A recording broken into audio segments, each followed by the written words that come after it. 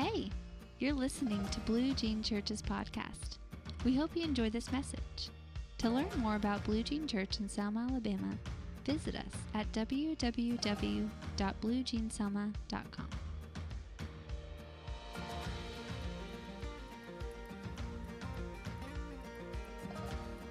Right, let's pray. Lord, I just pray you'd anoint this message and that you would just release the power of heaven right now. And Lord, that you would give us revelation and understanding, and that we would be able to enter in to what you are trying to show us and teach us. And we pray that in Jesus' name. Amen. All right, y'all. The reason you've got me this morning is intentional. It wasn't because I wasn't able to get anybody, but there's some things that were bubbling up that I really felt like I wanted to share with our family here. And they come out of two things. Mel and I were talking, 2 weeks ago, or maybe it was last Sunday, about the fear of the Lord on the sidewalk after church. And Mel and I were just talking about it, and it got me thinking. And so this week I spent some time, I just looked up all the scriptures in the Bible on fear of the Lord, and looked up root words and different translations, just kind of studying it, trying to get a better grip for me of whether, Blue Jean is walking in that well. And so I saw a scripture that caught my eye, and it fit with something else that was going on. Sometimes, I don't know if y'all are like me, but the Lord speaks to me in a way where all of a sudden he connects the dots for me, where I would be having one thing happen here, and then another thing happen, and then another thing happen, and then I'm like, oh, that's related. That's all related. And I perceive that as the Lord speaking to me. And so I had that happen with Mel, and I'm studying the scriptures about it and that kind of thing, and this is what I see in Revelation 14, verse 7. Actually, we'll read verse 6. Then I saw another angel, and this is the Apostle John having his vision. Jesus said, come on up here, John. I got some things I want to show you. And so that's how the book of Revelation happened. And so while he was having this open vision in heaven, John sees this. He says, then I saw another angel flying in midair, and he had the eternal gospel to proclaim to those who live on the earth, to every nation, tribe, language, and people. There you go, Josh. It just fits right in with your testimony. He said in a loud voice, fear God and give him glory, because the hour of his judgment has come. And then the next thing the angel said was, worship him who made the heavens, the earth, the sea, and the springs of water. Well, meanwhile, back at the ranch, something else is bubbling up here about worship. There's a group of people that I regularly meet with that pray for Blue Jean and me, and they were talking about worship. And I've heard some. I think Pam Stewart has been talking about a lady maybe coming that's in December, right? That's a worship person and that kind of thing.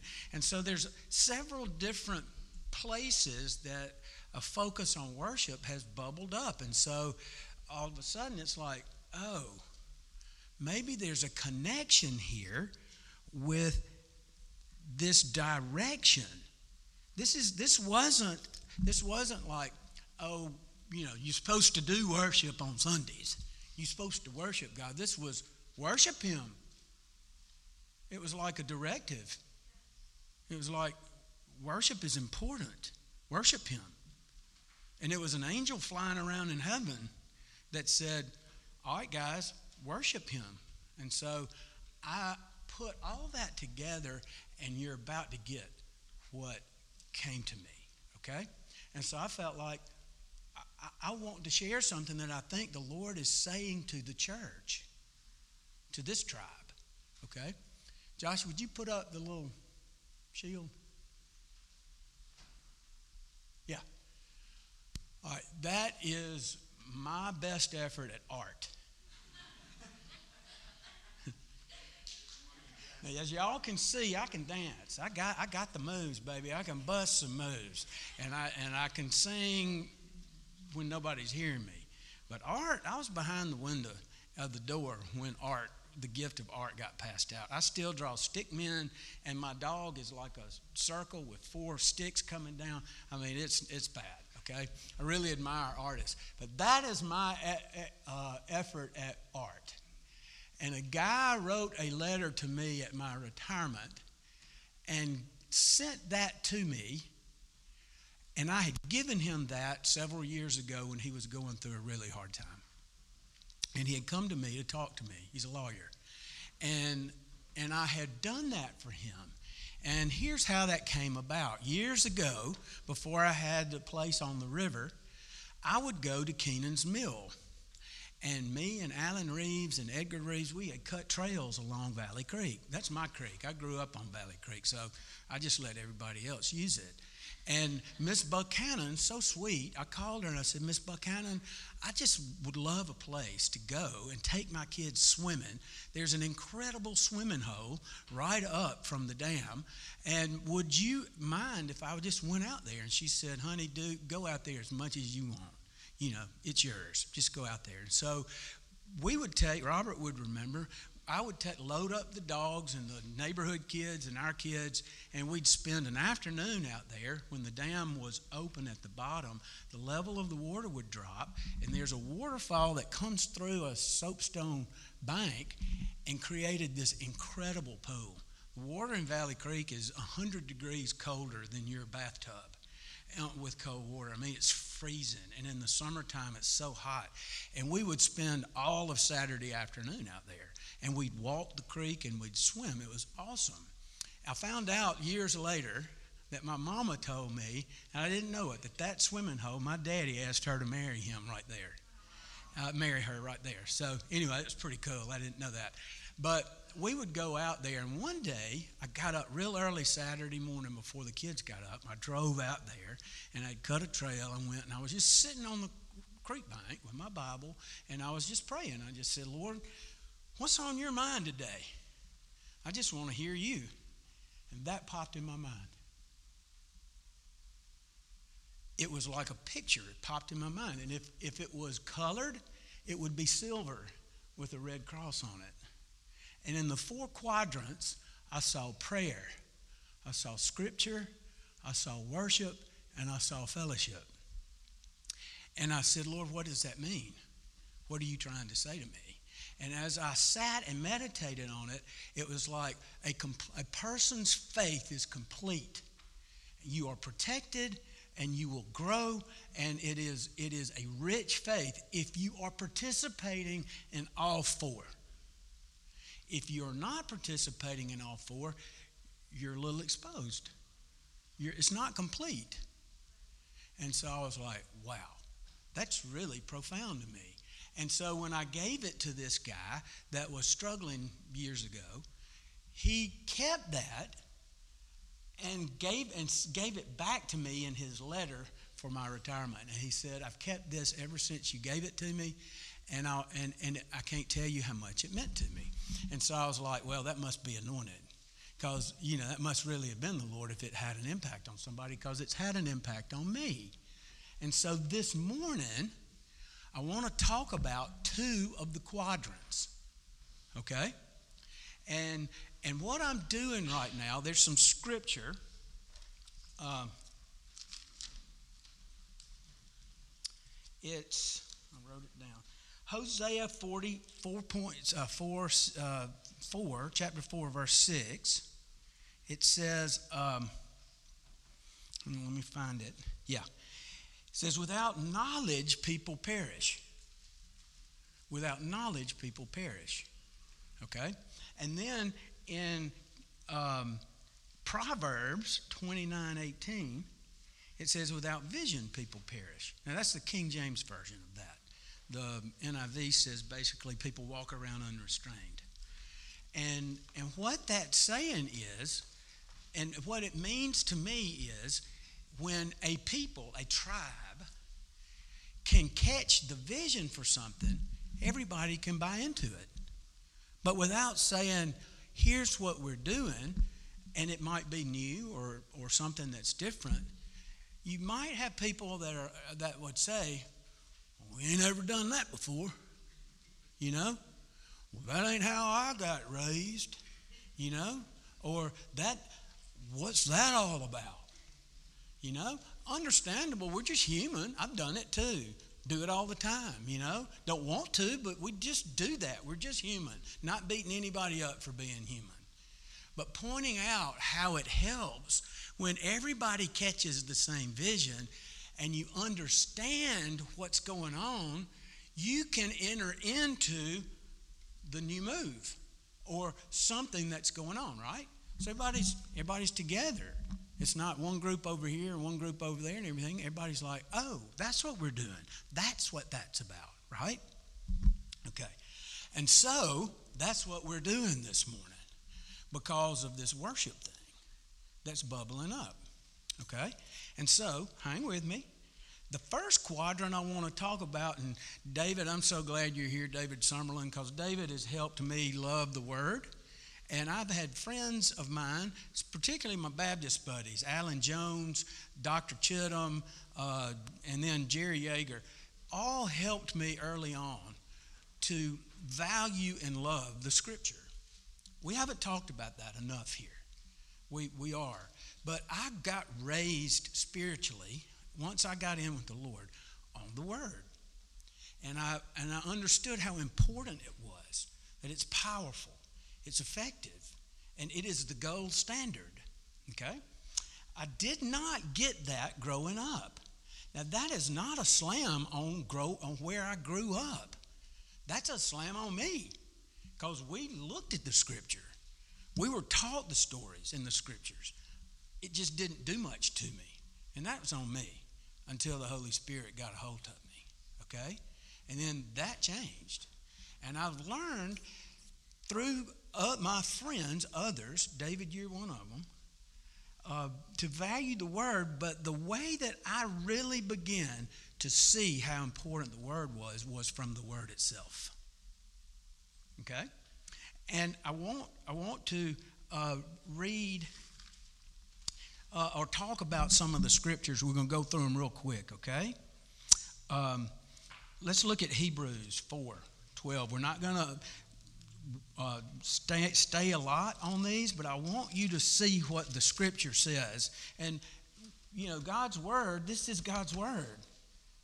Paul tells us in 2 Timothy 3:16 that the Scripture is God-breathed. It's His Word. And it's good and it's helpful for rebuking, correcting, directing, encouraging, those kinds of things. So it is important that we have that as part of our shield of faith, that we read it, that we know it. That's important. Without it, we're missing something. And look at what the Scripture says about it's the Scripture. Hebrews 4:12. For the Word of God is living and active, sharper than any double-edged sword. It penetrates even to dividing soul and spirit, joints and marrow. It judges the thoughts and attitudes of the heart. That's power. We don't read the Scripture and learn Scripture so we'll know more and be a Pharisee so we can quote Scripture and look down our nose at people. We read it because it goes in us and it affects us. We walk into and live into the Scripture. We do the Word. We don't just read it. Reading is only a part of that, but it's got to have an impact on us, okay? And apparently from the Word, it does. It's powerful, okay? 2 Timothy, we just looked at that. Ephesians chapter 6, verse 17. If you want to flip there, you can. Paul says, hey, put on the full armor of God. And he names the belt of truth, the helmet of salvation, all that. But in verse 17, he says, and get the sword of the Spirit, which is the Word of God. In that list of weapons and ways to fight the enemy, it's the only offensive weapon that he talks about. It's an offensive weapon. Use the word of God. And we saw it. We see it. I want y'all to look at Matthew chapter 4 when Jesus, who is our model, we want to be more like Jesus, when he got attacked and tempted by the enemy in the desert after he was filled with or anointed with the Holy Spirit for ministry. The Spirit leads him into the desert, and the enemy comes and tempts him. And all 3 times, the way Jesus defeats the enemy is with the word. He says, "It is written. It is written. It is written." And for me, Jesus was living what the Scriptures have taught us, is that the Word of God is powerful. It is the sword of the Spirit. If we don't know the Word, Jesus knew the Word, but he applied it to the enemy when the attack came. I did this years ago during a campaign when I was a nervous wreck. I read Psalm 27, and it said, "The Lord is my light and my salvation. Whom shall I fear? The Lord is the stronghold of my life. Of whom shall I be afraid? What can man do to me?" Well, I memorized that. And when fear would come on me or discouragement or something, I would say it, and I can still repeat it. And so the word, I was using the word as the sword of the Spirit. Get on out of here, Satan. Get on out of here, little doggy.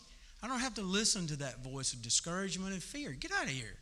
And so I was using the sword of the Spirit, okay? Jesus did the same thing.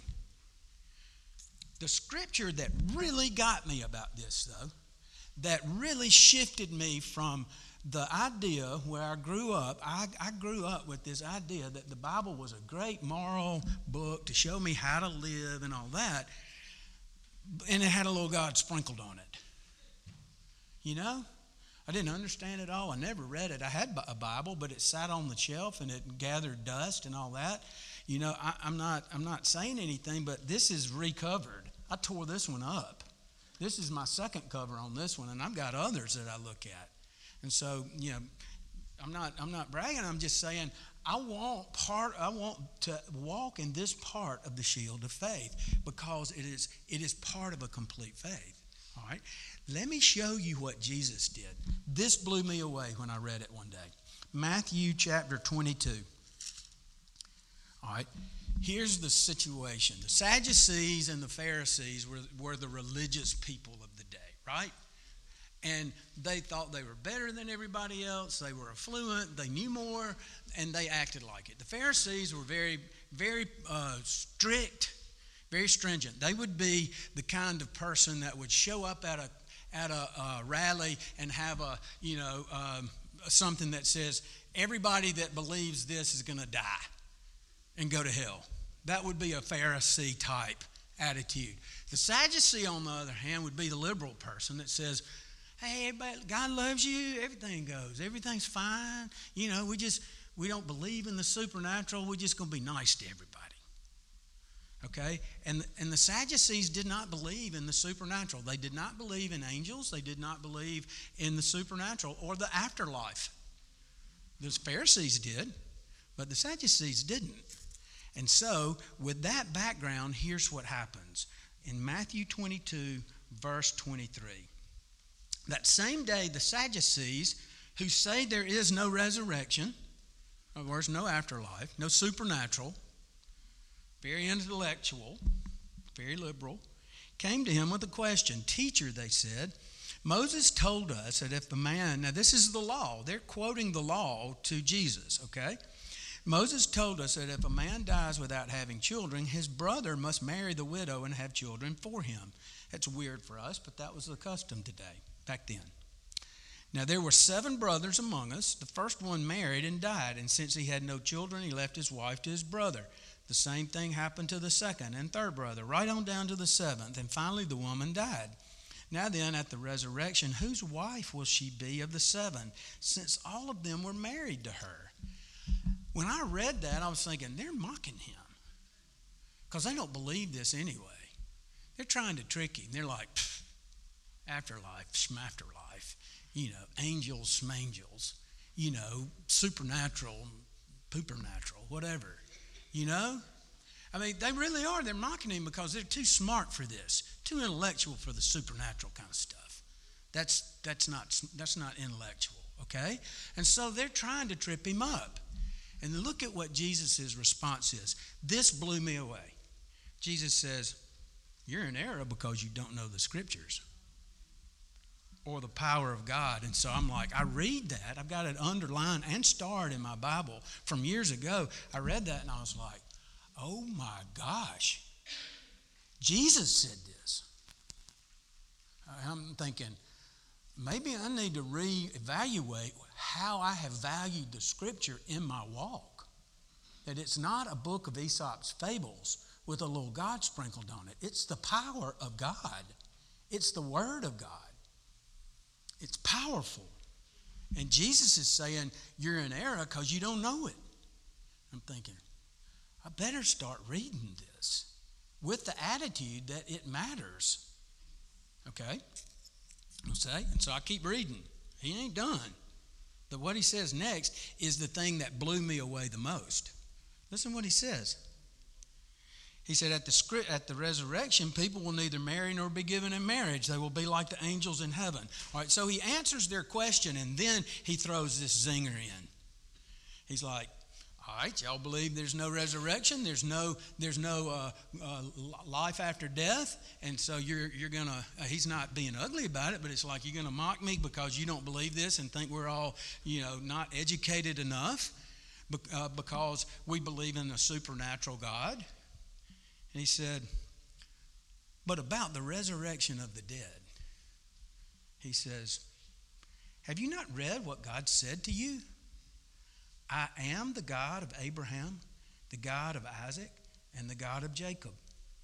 He's not the God of the dead, but of the living. Now, if you want to see where God said that, that's in Exodus chapter 3, verse 6, when he shows up with Moses, and Moses says, who are you? This burning bush thing. Who are you? And he says, I am the God of Abraham, the God of Isaac, and the God of Jacob. Now, when I was in the 9th grade, Ann O'Gwen Fuller was my English teacher. And we were learning helping verbs. And I can still do them. Is, be, am, or was, were, been, have, has, had, do, does, did, may, might, can, could, shall, should, will, would, must. Those are the helping verbs. We had a contest. Whoever could say it the fastest and get it right would win something. And so it was all-out war in our class until we learned it. And I bet everybody in that class can still remember it. Well, am is a helping verb. And am has a meaning. If you've taken a foreign language or been to English, am is a present tense of that helping verb. Was is the past tense. And so Jesus is saying, if there's no afterlife, then God would have said, I was the God of Abraham, Isaac, and Jacob. He said he didn't say that. He said, I am the God of Abraham, Isaac, and Jacob. And the conclusion, very clear conclusion that Jesus is making here, the point, is they're alive with God. They're still living. Resurrection of the dead. And I almost fell out of my chair. My head's tingling right now. I was like, oh my Lord. I was like, Jesus, and that comes from the Psalms, y'all. It's in the Psalms. I mean, that's in the Psalms, and it comes from Exodus. Jesus knew the Scripture. He knew the Scripture. He was quoting Scripture. And he used the tense of a 2-letter helping verb to establish the truth that there is an afterlife. I mean, I don't know about y'all, but I want to drop the mic and just leave. I mean, isn't that awesome? I mean, and I thought, if Jesus values the Scripture to that level, then I probably ought to as well. That even the smallest word and the tense of a helping verb will give us a picture into truth. And I'm like, I'm in. I'm in. I repent from where I was with Scripture. I'm sorry. I'm totally in. It's your word. If it means that much to you and you can prove things like that through the Word, I'm in. I want to learn it. Okay? And so, we value Scripture here. We've not done a very good job of emphasizing that and making that clear, but I don't think we've got that problem anymore. And so, Scripture is one of the places. And so, that leads me to the next thing. And it's worship. That's what's been bubbling up. And so there are some things bubbling up that may be new. One of the things you've noticed is we've opened the doors. Because there's something about worship and freedom and being able to wave a flag and that kind of thing, that the freedom and the ability to do that adds to the worship of a house. It does. But if you don't see it, you can, if you don't understand from the Word what God says in His Word about worship, if you're like me, if I didn't know about it and I came in on Sunday morning and I saw people with flags over here and some people maybe dancing and stuff, I would think, I might have the attitude, what are we doing? We ain't ever done that before. What are we, that's not what Blue Jeans done. That's not who we are. That's not our tradition, although we don't have much tradition. They're just over there acting crazy, distracting people from worship. When, the way we're supposed to worship is whatever you think it is. I used to think it was holding a hymn book. I did. And I thought it's something you kind of had to get through to get to the sermon. I didn't understand. You see, people perish for lack of understanding of what worship really is. It's not something you get through or just have to endure until you get to the Word, which is worship. That's not true. You had totally missed it, and you are missing out on 1/4 of your shield of faith if that is your attitude towards worship. And don't believe me, we're going to go to the Word and show everybody. It is so in the Word, it's crazy how many times the Holy Spirit tells us, worship, worship, worship, and tells us ways to worship. It's endless. And we're going to look at them in rapid fire. We're going to use the Word to show what worship looks like. And then the effect I'm believing from the Holy Spirit, because I think this is all the Holy Spirit's doing, I think everybody will say, oh, I understand that now. That makes sense. You're not going to probably see me jumping around like a ballerina because I can't do that. And I'm got too much self shame on me or something. I don't know. I'm just too embarrassed to do that. But we may see people dance. And so if we do, we won't look and think, that's weird. I don't understand that. Because it's straight out of the Scripture. The Scripture tells us to do that. That's part of worship. If you feel moved to do it, you have the freedom to do that. Okay? All right, so let's look. Don't believe me. Let's read this. I just read Revelation to you about the instruction from an angel in heaven instructed us. It was like a direction. Worship. Worship Him. And so I'm like, okay, I'm in. Okay, I want to worship Him because you tell me. I want to say this before we move on. Scripture, it's important. And I need to hit this point before we move on. Scripture is awesome to know.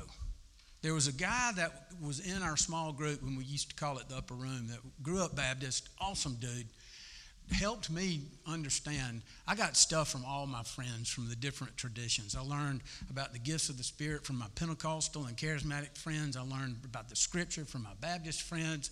I learned about so many different things, communion, all those things. I learned so much by just wrestling with things in that group. And but there was one guy in particular that could quote the Scripture backwards and forwards, but he missed the point. He didn't know how to apply it. He would apply it very legalistically and harshly, and at some point, he was arguing about a point, and we said, you just need to be filled with the Spirit, and then you'll see.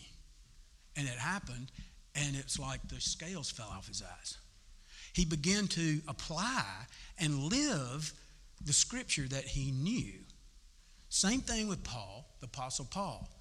He was a Pharisee's Pharisee. He could quote the Scriptures backwards and forwards, but until he got filled with the Holy Spirit and the scales fell off his eyes, he's trying to kill Jesus or people that love Jesus. That makes sense? All right, so let's go. Rapid fire. We're just going to flip. Get ready. This is like your head's going to be spinning. Go to the Psalm. Psalm 100. Okay?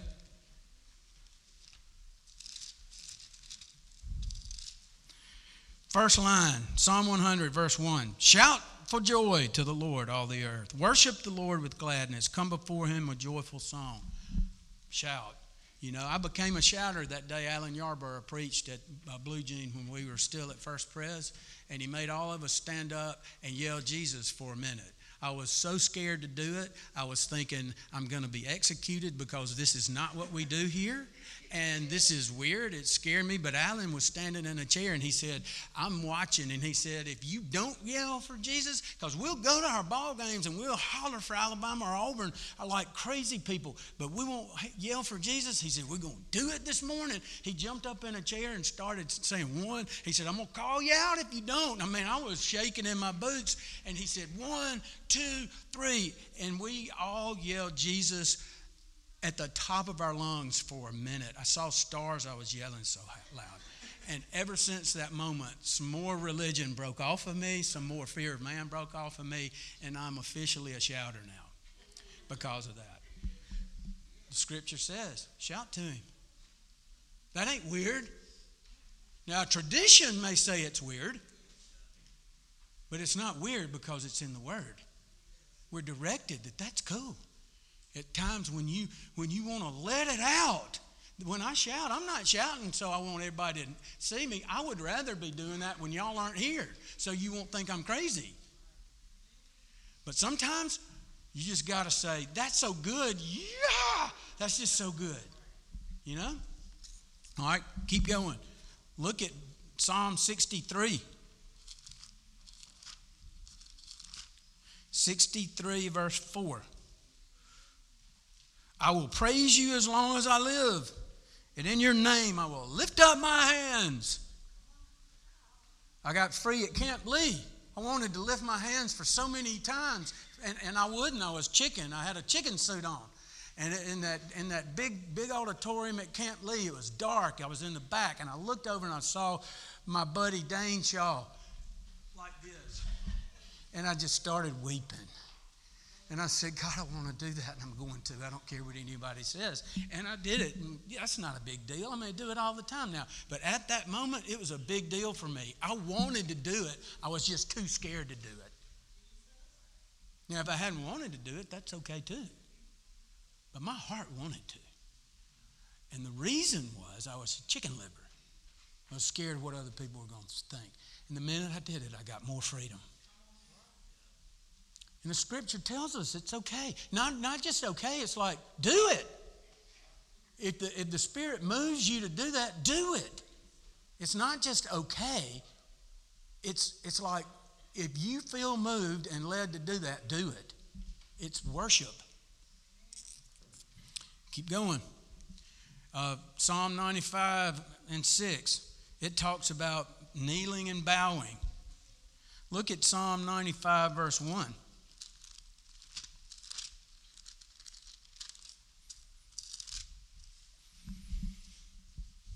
The Lord reigns, is robed with majesty. Maybe I wrote that down wrong. It's 95:6. No, 1 and 2. Yeah, I wrote that one down wrong. Oh, well. My bad. Oh, I'm in 93. It's 95.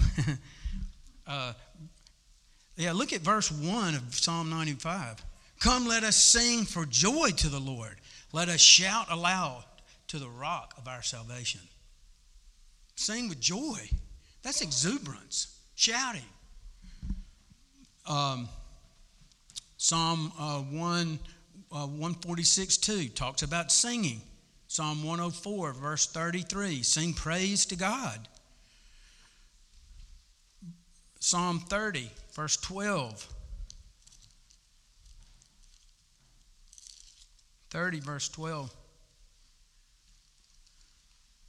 says, that my heart may sing to you and not be silent. In other words, used to, when I'd go to church, all the men would hold the hymn book, or maybe not. They just hold the pew. And everybody would be just standing there looking around. And that was me. I'm not judging a single person, okay? But after I got in with God in 95 and my heart was tenderized towards the Lord, I started singing those songs and weeping singing the songs. At supper one night, I remember our kids and saying, you're embarrassing us. The Boltons sit right in front of us and they're going to move because you're singing so loud. And you don't sound so hot, Dad. And I said, well, let me tell you, the joke's on y'all, because I ain't singing for them. And I'm not singing for you. I'm singing for Jesus. And I will sing joyfully and with emotion. I get to do it. I ain't got to do it. It's a difference. The Word tells us this. It's clear. Okay? Look at Psalm 149:3. This will get you. If you are walking in a religious spirit and you're not wanting to do anything that's different than tradition, this will blow your dress up right here. 149 verse 3. Let them praise his name with dancing. What? Me and Mel still talk about the first time I saw him at First Pres down front, and he danced. He spun like that, and I'm like, go, Mel, go. Of course, I'm not saying that out loud, but we still talk about him spinning. It's not just okay. That's one way we worship. The Psalms say it. And so if somebody breaks out and dances, we're the stewards. Y'all know what I'm going to say. When your sweet daughter busted out and danced over there at the Art Survive, oh my gosh, there wasn't a dry eye in the house. She danced before the Lord. And it was one of the most beautiful, anointed things I've ever seen. There may be people that dance. You probably will not see me jumping around over there, because I've got too much embarrassment and I can't do it well enough, and that's not something in my heart right now to do. But if he tells me to do it, I pray that I have the grace to just get rid of more fear of man and go do it. You will know it's the Holy Spirit if I do. I promise you that. It won't be because I'm trying to be a show dog. I guarantee you that. Psalm 47:1 talks about clapping. The last one I wanted to look at was Psalm 20, verse 5.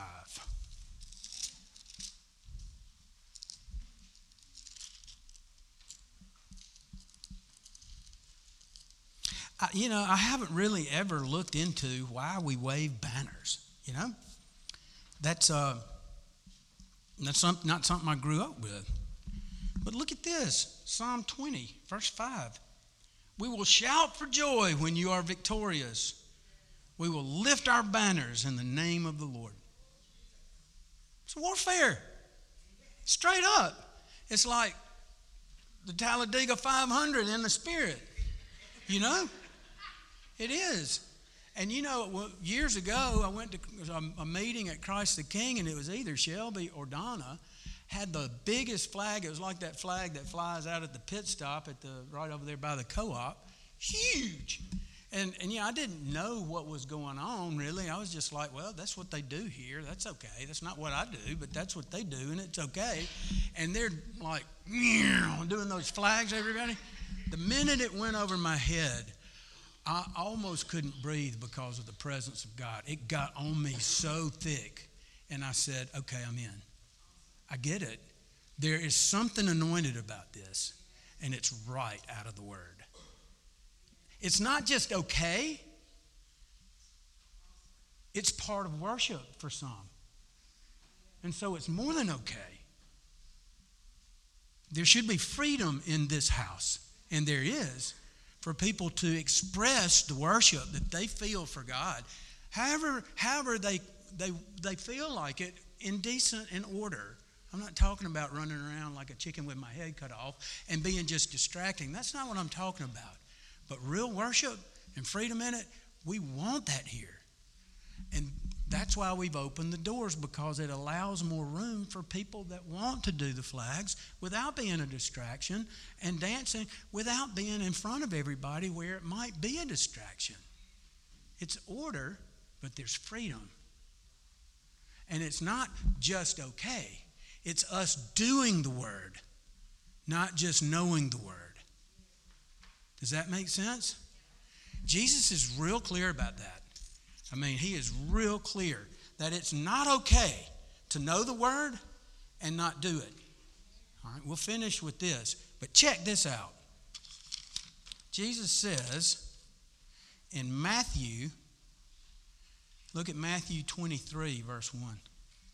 He is, at this particular point in his ministry and in the scripture, he is wearing the Pharisees out and the Pharisee spirit. That harsh, judgmental, looking down your nose. And we could do that. I mean, we do that.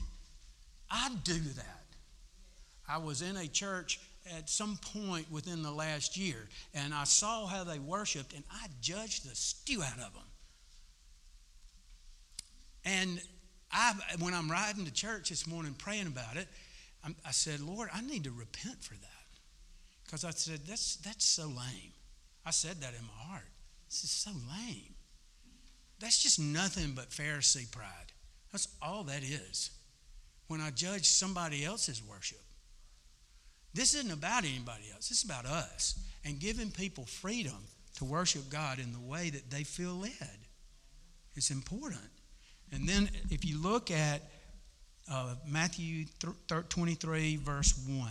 Jesus said to the crowd and to his disciples, the teachers of the law and the Pharisees sit in Moses' seat. They're your leaders. So he says, so you must obey them and do everything they tell you. But do not do what they do, for they do not practice what they preach.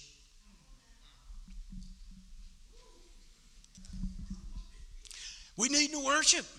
We need to shout. We need to raise our banners. And then when somebody does it, look at them and like, what are they doing? That's not our tradition. All right, check this out. I mean, and you know, I'm not talking at anybody. I just gave you a specific instance this morning where I realized I had done that, and so I asked for forgiveness because that's me. I want to look real quick at this. Look at Matthew 7, verse 26.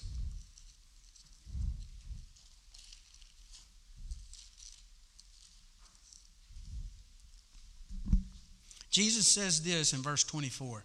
Therefore, Matthew 7, verse 24. Therefore, everyone who hears these words of mine and puts them into practice. It's like Allen Iverson. It's practice. Put them into practice. It's practice.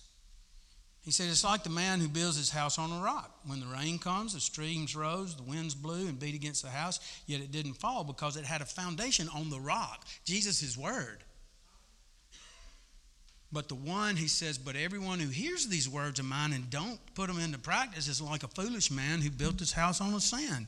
The rains came, the streams rose, the winds blew and beat against the house, and it fell with a great crash. That's all about practice. It's all about putting things into practice, living the word, doing the word, not just reading the word and hearing the word. It's doing it. And Jesus said in John 14:23, if you love me, you'll obey me. And we've just gotten many instructions in here. Worship. Worship. Worship. The angel flying around in heaven says, worship. I mean, it's in the word. It's not just okay for people to be crazy. It's worship. We are doing what the Word says do. When we wave flags, when someone dances, when someone claps, when someone shouts, when someone is quiet in the pew connecting with God without saying a word, that's worship. Singing your heart out is worship. Some of the most worshipful moments I've had were just quiet. It's okay to be quiet. This is not a sermon so everybody will want to dance like, Michael Jackson, There's freedom here. But here's what this message is about. And it's out of Ephesians chapter 4, verse 15. This is a challenging word and a word that should release freedom. But this is what happens if you look in Ephesians chapter 4, verse 15. Paul writes this. He says, instead, when we speak the truth in love, we will in all things grow up into him who is the head, that is Christ. What is happening this morning is we are speaking truth. And what truth does often is confront attitudes, beliefs, belief systems, traditions, and other things, shame, fear of man, other things that would hinder us from doing the word. And frankly, it's more comfortable. It's easier. It's easier to sit quietly and judge instead of joining in. And so what I believe the Holy Spirit is wanting for this tribe and this house, I'm thinking he's ramping up a little bit on the worship here. And he's wanting to cast the vision so everybody can see this isn't something we're making up so that we can be weird and crazy and we can have flags and we can be different than everybody else. We're just trying to do the word. And we're not just authorizing people, we're saying this is part of worship and we're supposed to worship. So if you feel moved to do it, do it. With no judgment, with freedom and with encouragement. And what we've done is value the Scripture and bring it all back to the Scripture to show we're not making this up.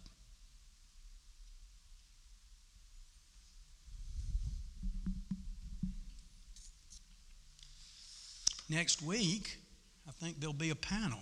You'll see a panel. And they will be talking about worship and different ways they've experienced God in different ways. And it will all be scripturally based. But you're going to get some personal testimonies of people that you know here that have really been affected in worship and how they've experienced God in worship. And no pressure, no expectation, but freedom to worship like the Lord leads you. But don't wear that chicken suit. And I'm telling myself that because sometimes there's a part of me that wants to grab a flag, but I'm chicken. I am. I'm chicken. I don't want anybody looking at me saying, well, there goes Bob. He's gone over the edge. Look at him. Hello. He's acting like one of those ladies over there waving a flag. Honestly, I'm just being real.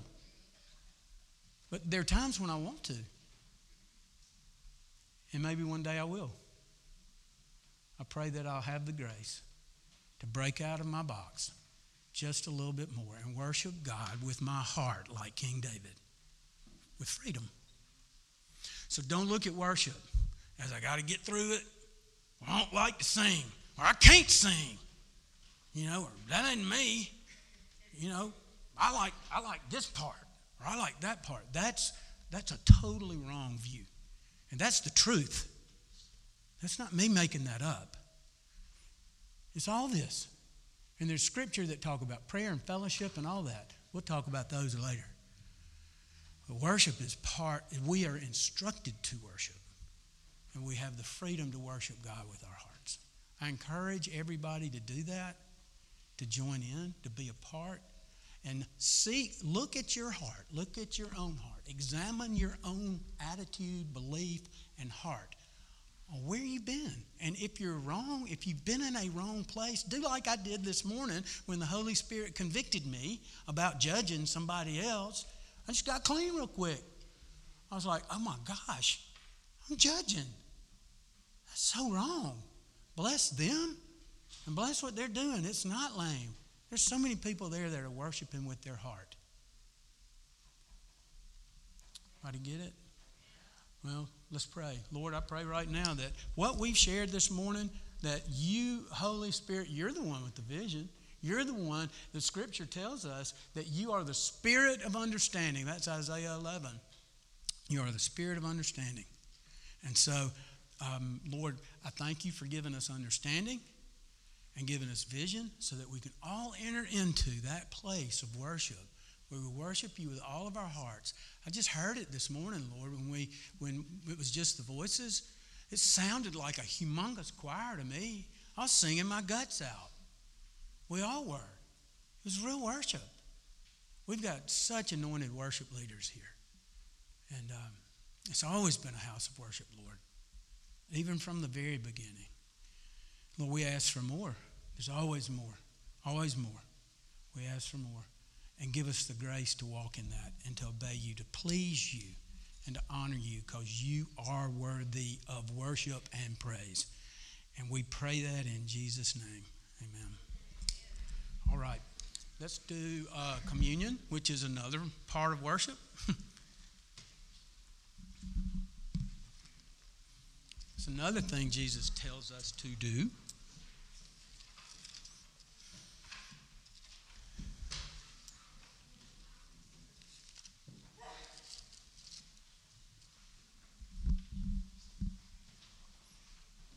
While we're handing it out, I'll go on and read the scripture that goes along with this.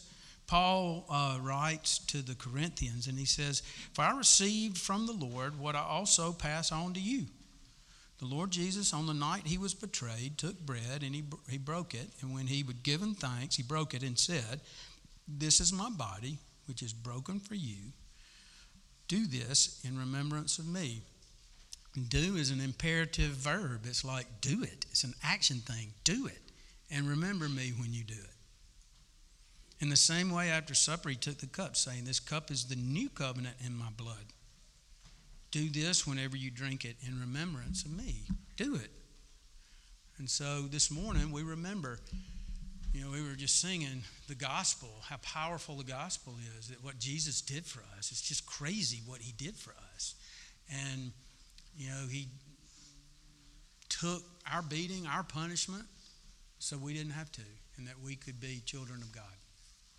And so,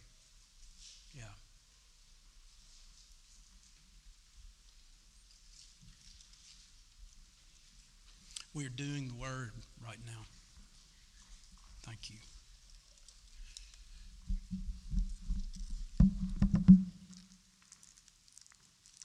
My prayer is that this will be easy. I'll get an easy one this morning. He did.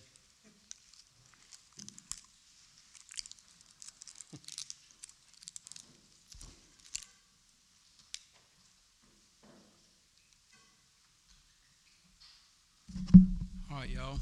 Jesus said, "This is my body broken for you. Do this in remembrance of me." He said, "This is my blood of the new covenant for the forgiveness of sins." You're forgiven. Anybody needs some forgiveness this morning? Cheers. You're forgiven. Me too. I need it. Let's pray. Lord, we thank you that you take just simple elements, just juice and little wafers.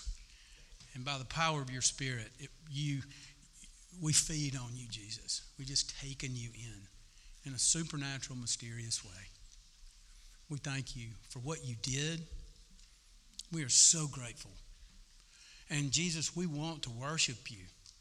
I just confess that for so many years when we had the sermon and communion, I was like, yes, all we got to do is get through that last song and I can get out of here. And now, Lord, I just confess that's not the right attitude. It's like, oh my gosh, now we get to respond to your goodness and to your mercy with thanksgiving and praise in song.